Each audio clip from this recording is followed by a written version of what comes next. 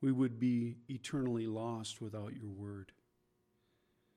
It gives us great comfort, Almighty God, is that to know that you sit on the throne of our lives, and no matter what happens to us in this world, it's underneath your direction, Almighty God. We have nothing to fear but simply to walk in fear of the Lord God, our King, giving him holy reverence and seeking to live out our lives simply with the task of pleasing him, bringing him glory and honor with our lives, since we are now born again.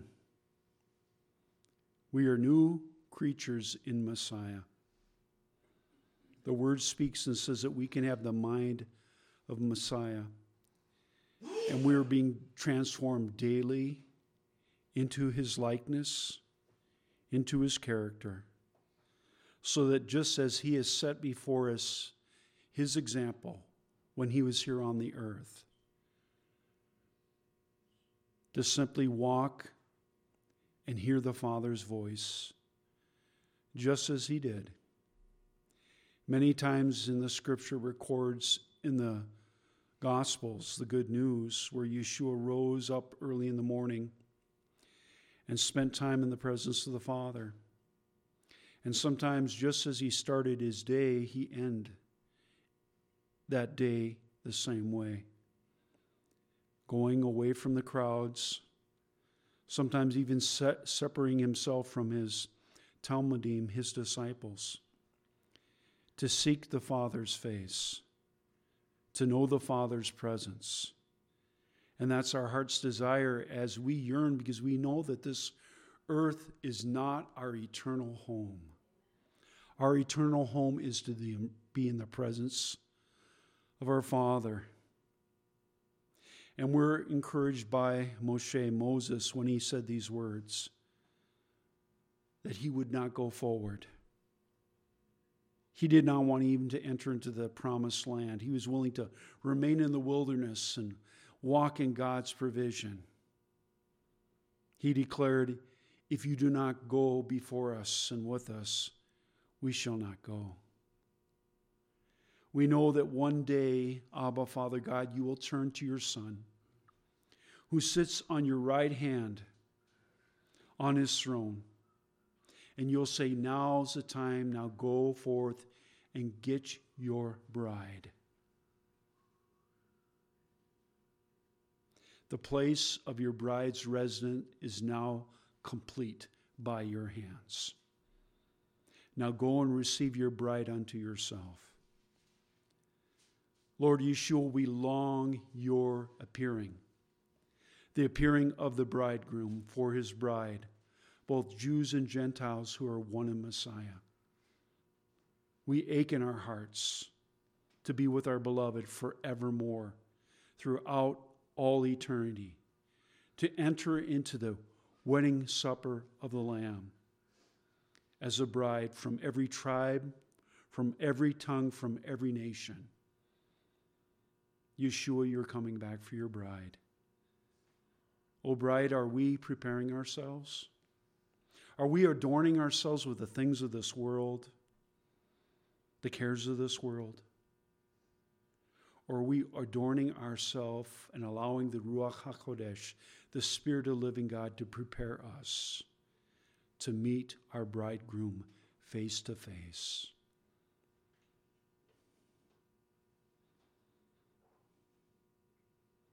To God be all glory and honor and praise. In Yeshua's name, amen. Father, now as we turn to your word, we thank you for your word. May it come alive, inspire, equip, establish your word in our minds and hearts.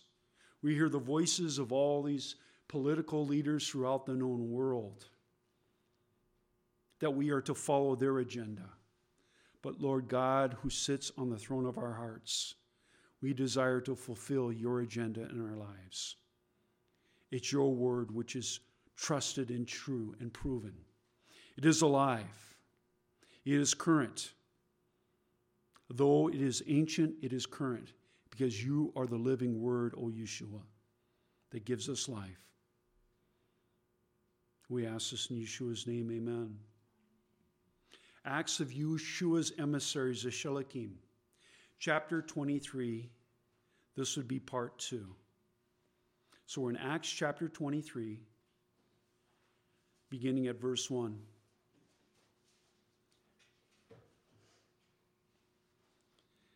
And Shaul looked straight at them and said, Brothers, I have been discharging my obligations to God with a perfectly clear conscience right up until today. He's not boasting in himself. He's boasting that the Lord was faithful in allowing him to live his life out to this very moment, fulfilling all that God had called him to do up to that moment. Can we honestly say that about ourselves today? Or are our hearts cut by these words of conviction? See, Rav Shaul, the Apostle Paul, he was in the process of pouring out his life as a drink offering unto the Lord. And just with that same passion and zeal, he was addressing his brothers who yet had a veil over their eyes.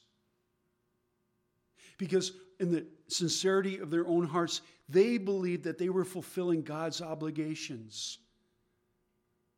But he was calling them out of their own righteous mitzvot, righteous deeds, and saying, Here, now follow my example. For I know the Lord. He continues here. Verse 2. And think about this, the conviction that came upon this individual's heart and the action that he did in verse number 2. But the Kohen Haggadah, Hananiah, ordered those standing near him to do what? To strike him on the mouth.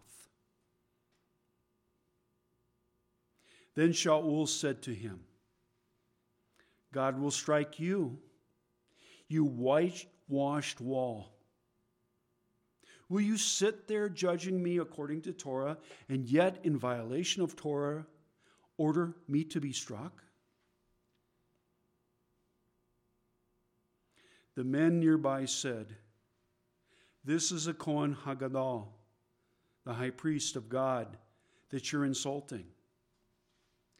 Shaul said, I didn't know, brothers, that he was a Kohen Haggadah, the high priest. For it says in the Torah, you are not to speak disparagingly of the ruler of your people.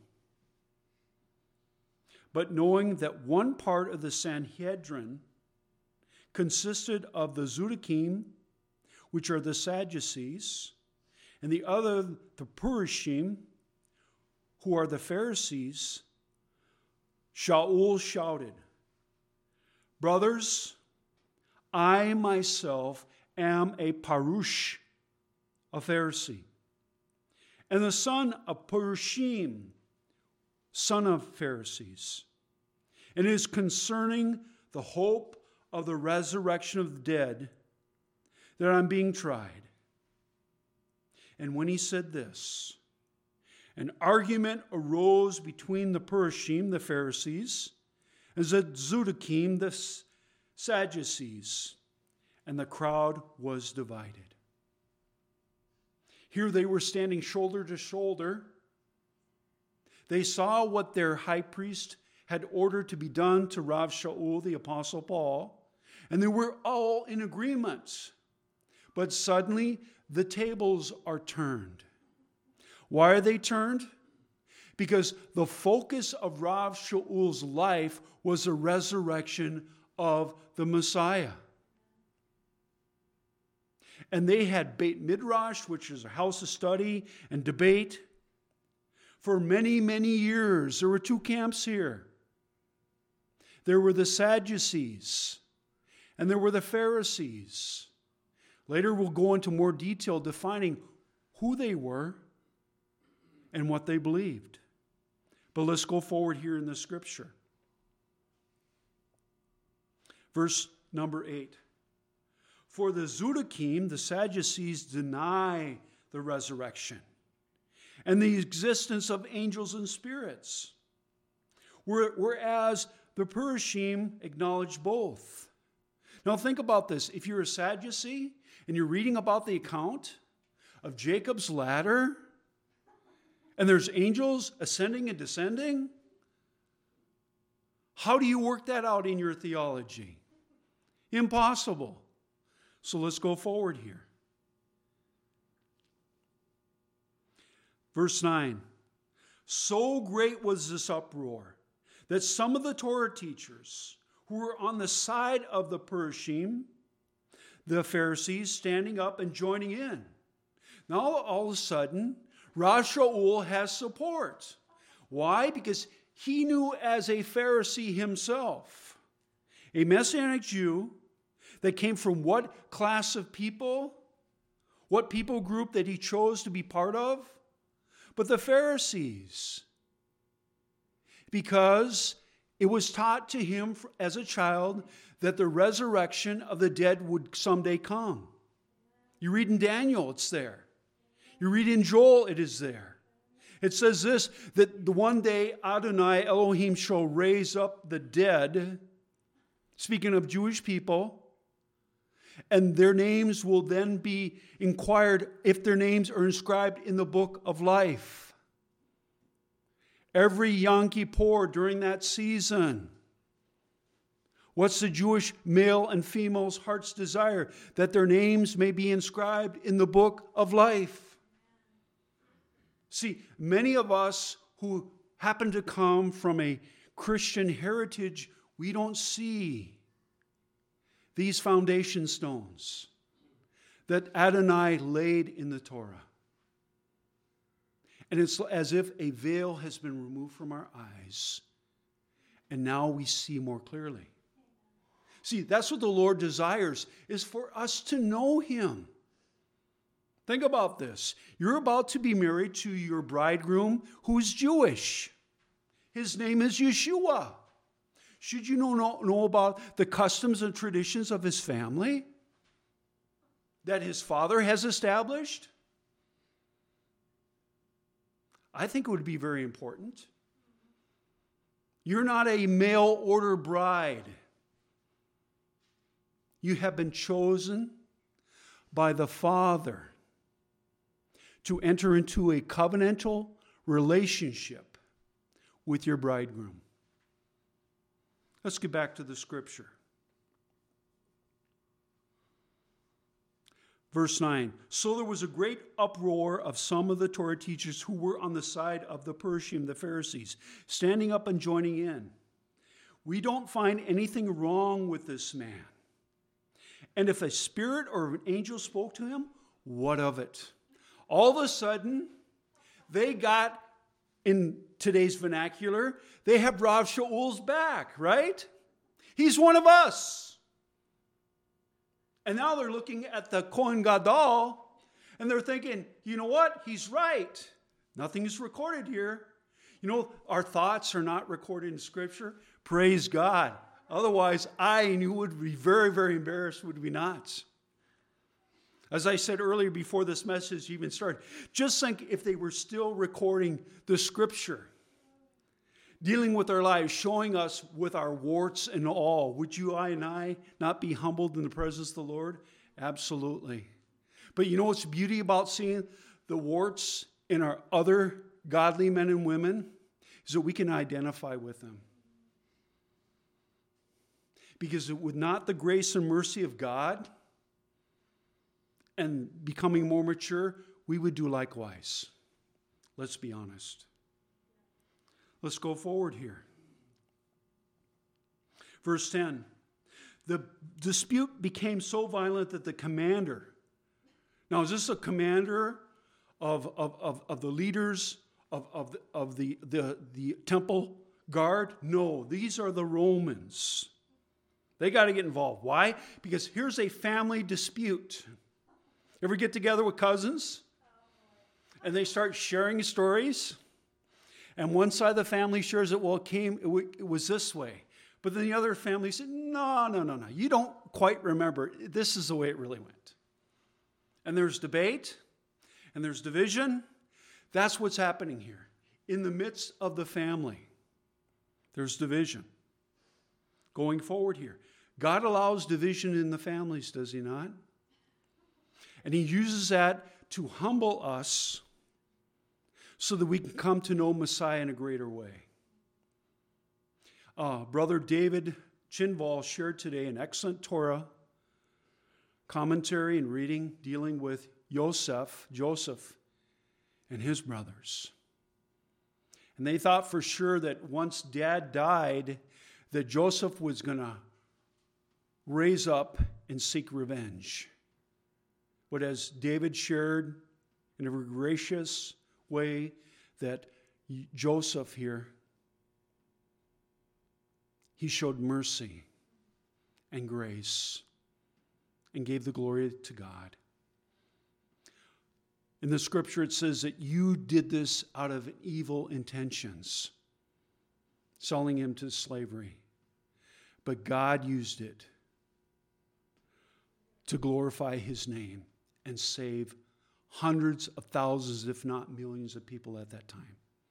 A type of Messiah was Joseph. Back to the scripture here. Praise be unto God. The dispute became so violent, verse 10, that the Roman commander, fearing that Shaul would be torn apart by them. See, they're not just doing Minnesota nice here. Those of you that are not from Minnesota, that may be listening on the podcast, maybe you're from a different country. In Minnesota, people tend to smile at you, but then they have other things going on in their mind. They appear to be nice, but that's not always the case. So going forward here, the dispute became so violent that the Roman commander, fearing that Shaul would be torn apart by them, ordered the soldiers to go down and take him by force and bring him back into the barracks. The following night, just think about this. They had to keep all those people separate. Rav Shaul out of there. The following night, the Lord Yeshua stood by him and said, stood by who? The Kohen Hagadol, the high priest? No, Rav Shaul, the Apostle Paul. Wait a second. Didn't he die? Wasn't he buried? Yes. But he rose from the dead. And what was the dispute? What was the crux of the argument that caused division in the house of Israel between the Sadducees and the Pharisees? The resurrection. And so Yeshua came here personally and appeared to Rav Shaul. He just did not stand there and just look at him. But it says these words, and he said, do dead men appear suddenly and stand next to you? Do they begin speaking to you? Absolutely not. So here's a proof, some 20 plus years later, that Yeshua is alive and well. And he can speak to us. Continuing here. Verse 11, the following night, the Lord Yeshua stood by him and said, take courage. For just as you have been borne a faithful witness to me in Jerusalem, so now you must bear witness in Rome. Because I believe this in the bottom of my heart. Rav Shaul knew that he was being poured out as a drink offering unto the Lord, giving testimony, and at any moment his light of the resurrection, the power of Yeshua, could be snuffed out at any time. His testimony was true, but his life could be snuffed out. And he was not living and walking by fear, but he was doing what the Father had obligated for him to do. And now, God the Father does not send an angel to him. Remember how Kepha was released from prison when an angel came And suddenly the chains fell off his hands and feet, and the doors were open, and he walked out. No, the Father sent his Son. Literally. This is not a dream. This is not a vision. This is literally Yeshua in his resurrected, glorified flesh and bone, standing back right next to Rav Shaul and saying, now take courage. So who are you going to believe? The high priest? A Sadducee? A Pharisee? Or are you going to believe the words of your resurrected Savior, Redeemer, your King, your Shepherd, when he says, take courage? And when he said these words, you were a faithful witness in Jerusalem, but now I'm sending you to where? To Rome. No, Rome was not part of the suburbs of Jerusalem. And for some people, your geography is poor. And you know what? We need to pull out maps and find out where Rome is. Where is Rome? It is in the country of Italy. So let's move forward here. Isn't it amazing that God has ordained for us to even have maps in our Bibles? Because otherwise, these would just be places. You know what? We'd imagine where these places are, but God has established where these towns and cities are going to be. He's the one that set up the borders. Borders? Rabbi, don't go there. Got to go there. God has established the borders of the nations. But what is man trying to do today? Destroy all those borders. See, Hasatan doesn't want God's word to be fulfilled, where it says that from every tribe, every tongue, and every people shall come to know Messiah. But it doesn't stop there just knowing Messiah. You have to acknowledge that Messiah died upon that tree for your sins, and he rose from the dead so you can have new life in him. It's not simply head knowledge, it's a relationship. And that's why Abba, Father God, who had a relationship with Rav Shaul, he sent Yeshua personally. Yeshua had to raise up from his throne and to descend upon the earth again in his glorified body so he can have a conversation. You know what? The Ruach HaKodesh, who's penning this letter, but the Apostle Luke, there may have been more dialogue, but the Ruach HaKodesh, the Spirit of the living God, only gives us enough for us, so we'll be focused on that. Because you can conjecture here and let your head run wild, but we're to focus on God's word because it's yes and amen. Going forward here, verse 12. The next day, some of the Judeans formed a conspiracy. Are there any conspiracies going on today? Absolutely. What does Hasatan want to do? He wants to destroy every person that glorifies God the Father through his Son, Yeshua the Messiah, by the power and the equipping of the Ruach HaKodesh, the Spirit of the living God. So you are currently in Hasatan, the devil's crosshairs. He would love to kill you, but he doesn't mind ruining your testimony. And he'll use whatever means he desires. He will promise anyone the world. When I've been thinking about this past week about the anti-Messiah coming, and I rarely think about the anti-Messiah. What did Hasatan do when Yeshua went into the wilderness for those 40 days? He promised him the kingdoms of this world. And Yeshua refused that. There will be one day a man on this earth, and Hasatan will come up to that man, and he will promise him the kingdoms of this world. and he will receive them unto himself. We're on the threshold of that becoming a reality at any moment. But prior to that, Messiah will come for his bride. Are you ready? Let's continue here. The next day, some of the Judeans formed a conspiracy. They took an oath, saying that they would neither eat nor drink until they had killed Shaul. And just think about the time and the setting. This is a time of Shavuot. The giving of the law, the Torah, to Moses on Mount Sinai, and also the birth of the Messianic community, 120 Jews who were assembled in that upper room, and they received the Ruach HaKodesh, the Spirit of the living God. But these men are doing what? They're desiring to put one of their own to death. Verse 13, more than 40 were involved in this plot. They went to the head Kohanim and elders and said, we have bound ourselves by an oath to taste no food until we have killed Shaul.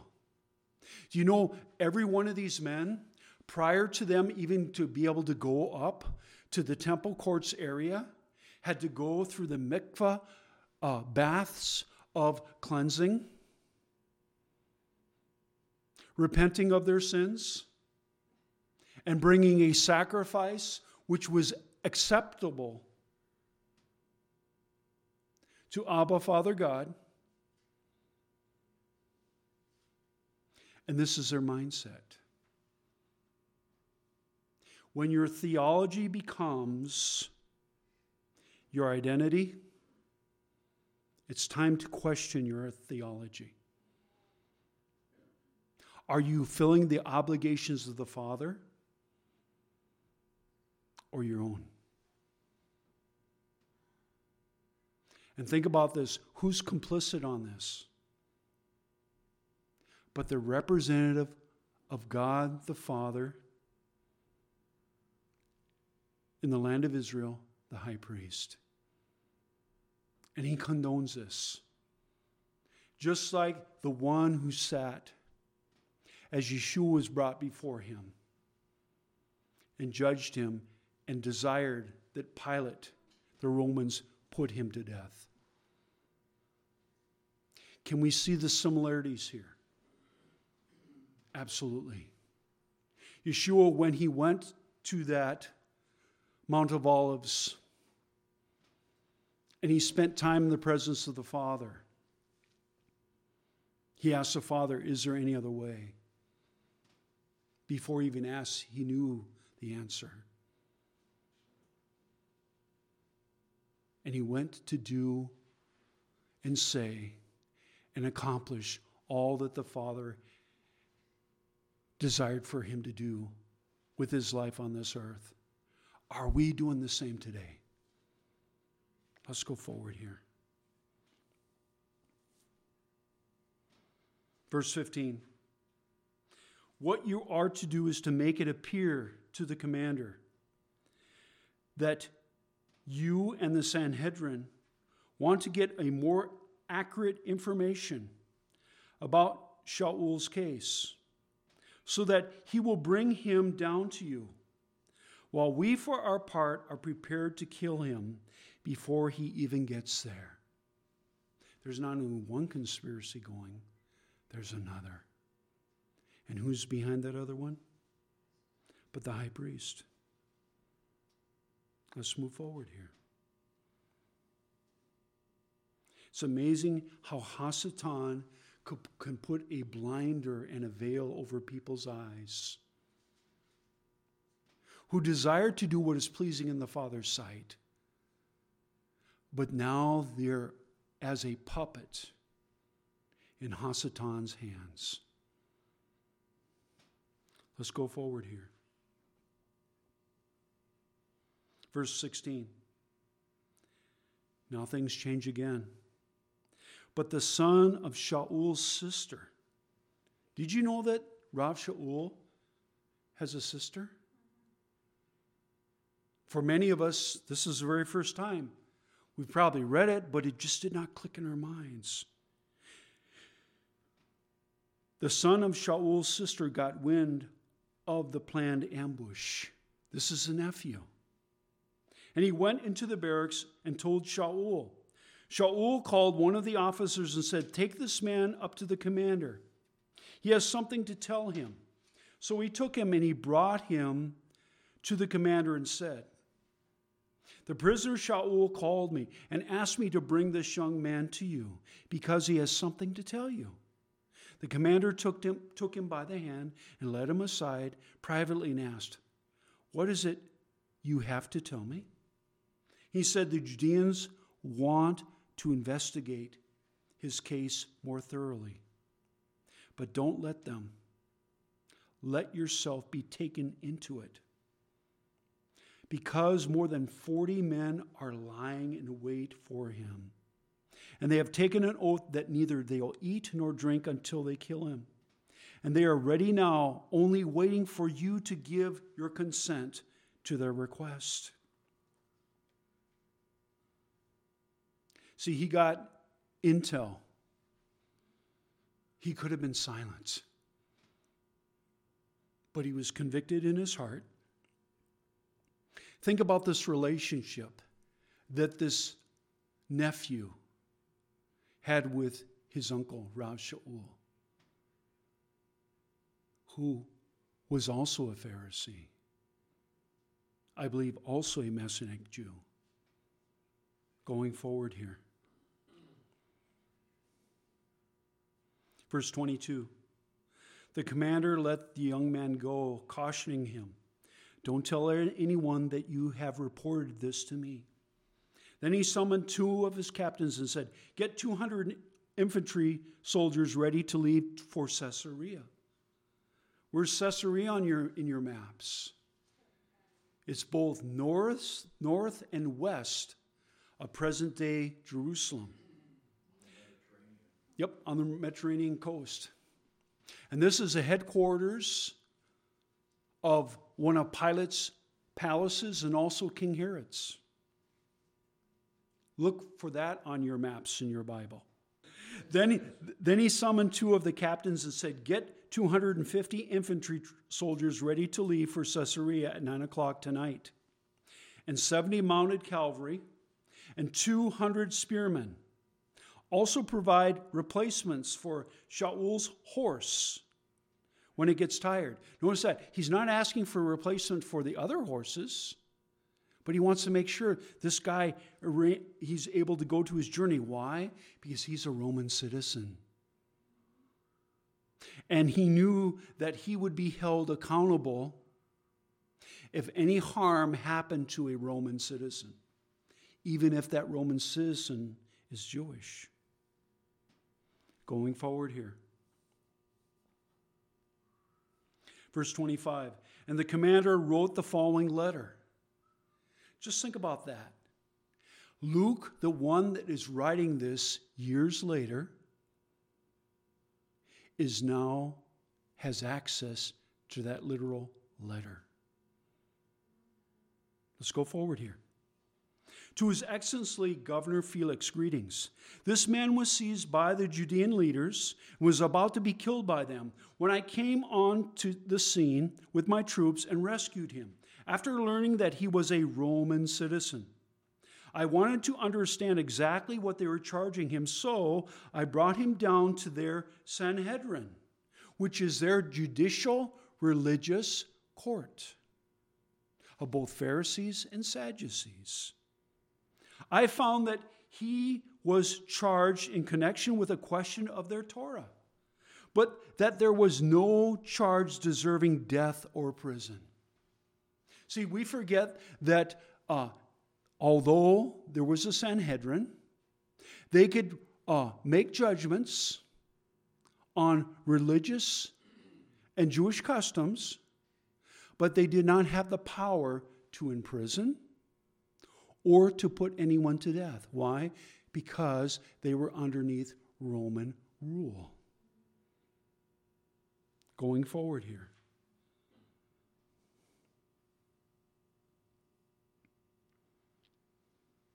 Verse 30.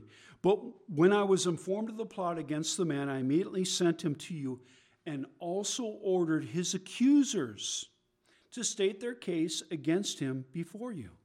So the soldiers, following their orders, took Shaul during the night and brought him to Antipatris. Find that place on your map. Then returned to the barracks after leaving the cavalry to go on without him. The cavalry took him to Caesarea and delivered the letter to the governor and handed Shaul over to him. The governor read a letter and asked what province was he from. On learning that he was from where? Cilicia. And where is that? In present day Turkey. Tarsus. Shaul of Tarsus. Going forward here. He said, I will give you a full hearing after your accusers have also arrived, and ordered him to be kept under guard in Herod's headquarters. As I promised early, I will fulfill this. This is definitions of what a Purushim, and we'll be ending on this definition, and the Zudakim, the Pharisees and the Sadducees. Pharisees and Sadducees, they were the two main factions of the religious establishment in Yeshua's time, in 586 before the Common Era. Babylon conquered Judea and Jerusalem and laid waste to the first temple, which King Solomon had built, and deported the ruling classes to Babylon. With the temple sacrifices and the Kohanim, the priests, no longer functioning, the Jews in exile, after their return 70 years later, sought another organizing principle on which to center their communal life. They found in the Torah, the law, as we can see, and that is this, that the earliest students and developers and upholders of the Torah seem have been of the hereditary of the priestly class. Ezra himself was both a Kohen and a Sofer, a scribe.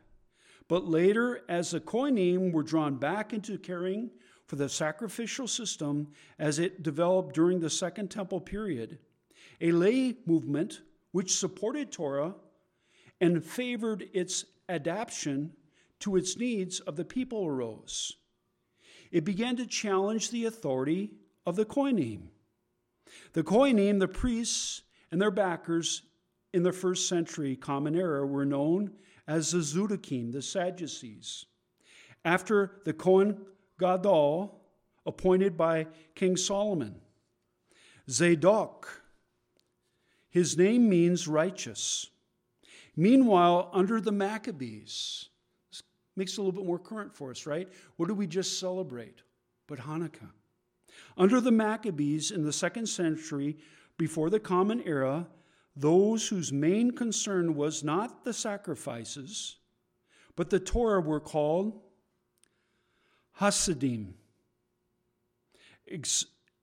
except for the name, which means pious ones. There is no connection between the various Orthodox Jewish communities that follow the teachings spread by the Talmudim of the 16th century Eastern European teacher and mystic known as Baal Shem Tov. The successors of the Hasidim were known as who? The Purushim, the Pharisees, which means the separated ones, because they separated themselves from worldly ways and worldly people. Think of what Camp Yeshua came from, the Pharisees. He spoke against what? Us following worldly ways. Going forward here. These Purushim, the Pharisees, not only took the Tanakh to be God's word to man, notice that, to man, to all men, but also considered the accumulated tradition handed down over the centuries by the sages and teachers to be God's word as well, the oral Torah. so that a system of living developed which touched on every aspect of life.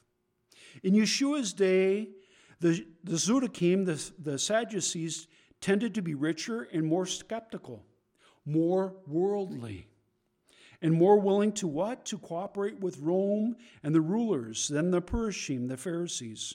However, the destruction of the Second Temple in 70 Common Era ended the viability of the Sadducees, the Zudakim, by destroying the venue of their chief responsibility.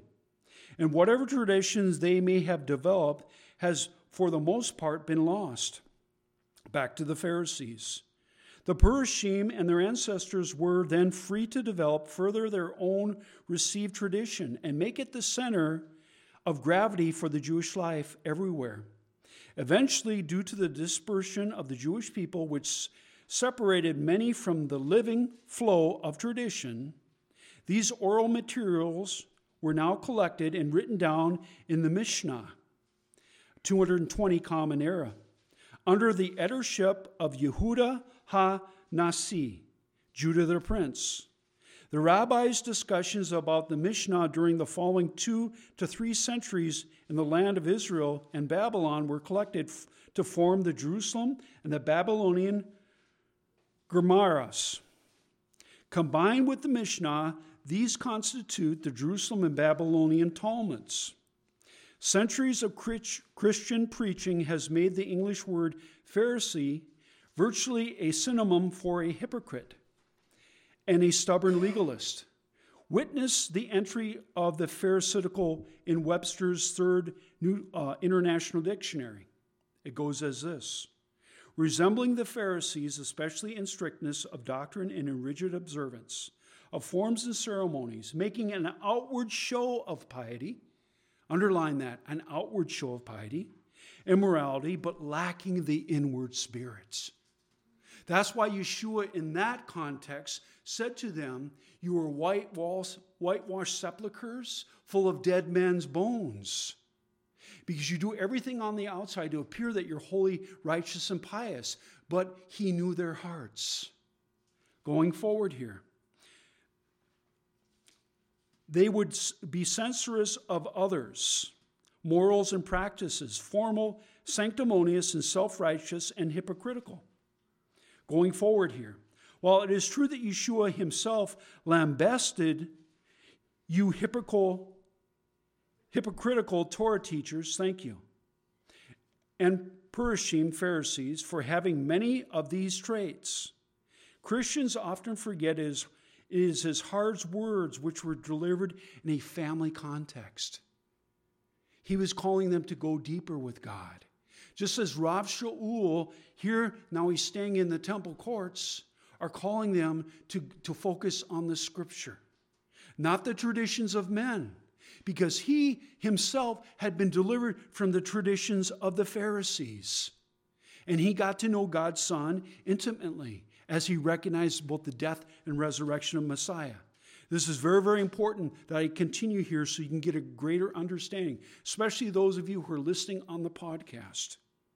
So that when you go and you speak and try to reach Jewish people today, you can understand their custom and their heritage and what their Jewish religious beliefs are based on. Otherwise, you speak and you teach in error. Going forward here.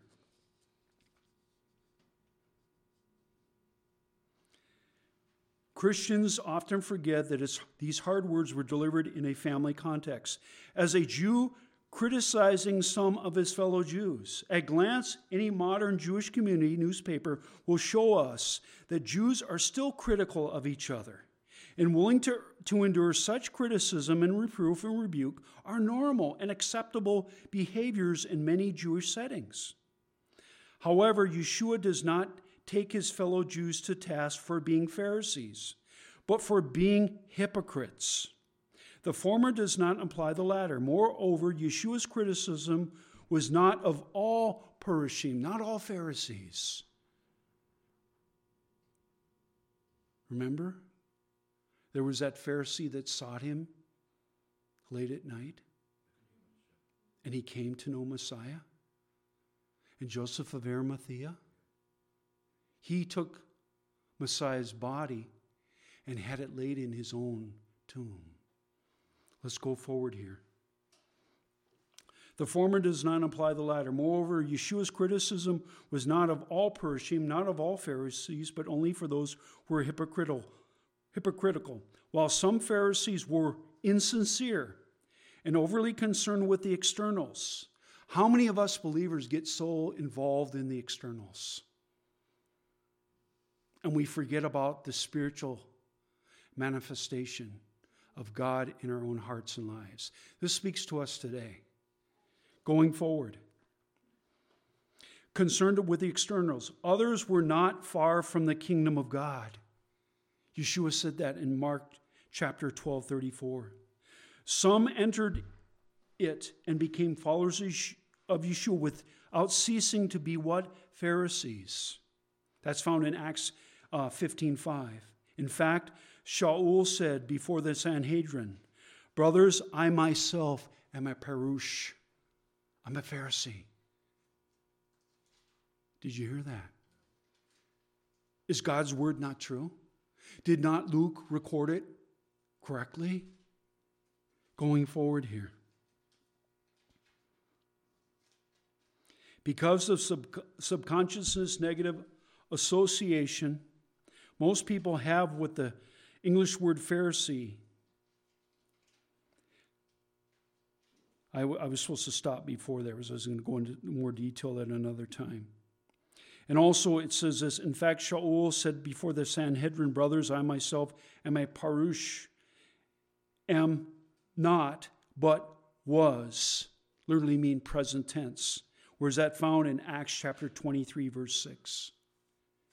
See, it's important we understand the background, the demographics, the customs. Otherwise, we speak and these scriptures are spun and they're twisted and they're used by anti-Semitism today. Both of those who are part of the body of Messiah, part of the church, and those that are on the outside. As they take these scriptures, they don't recognize this is family having a family discussion and calling them out. Just as Rav Shaul saw that Kepha Peter was eating with those grafted in Messianic Gentiles.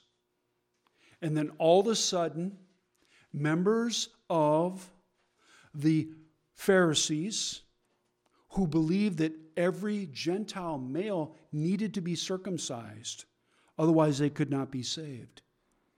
And when Rav Shaul saw that Kepha had left the table that had predominantly Messianic Gentiles, and then went over to where there were only Pharisee, Messianic Jewish people, that Rav Shaul called him out in front of everyone and laid bare his own hypocrisy. And Kepha became a better man because of it. Blessed be the name of the Lord.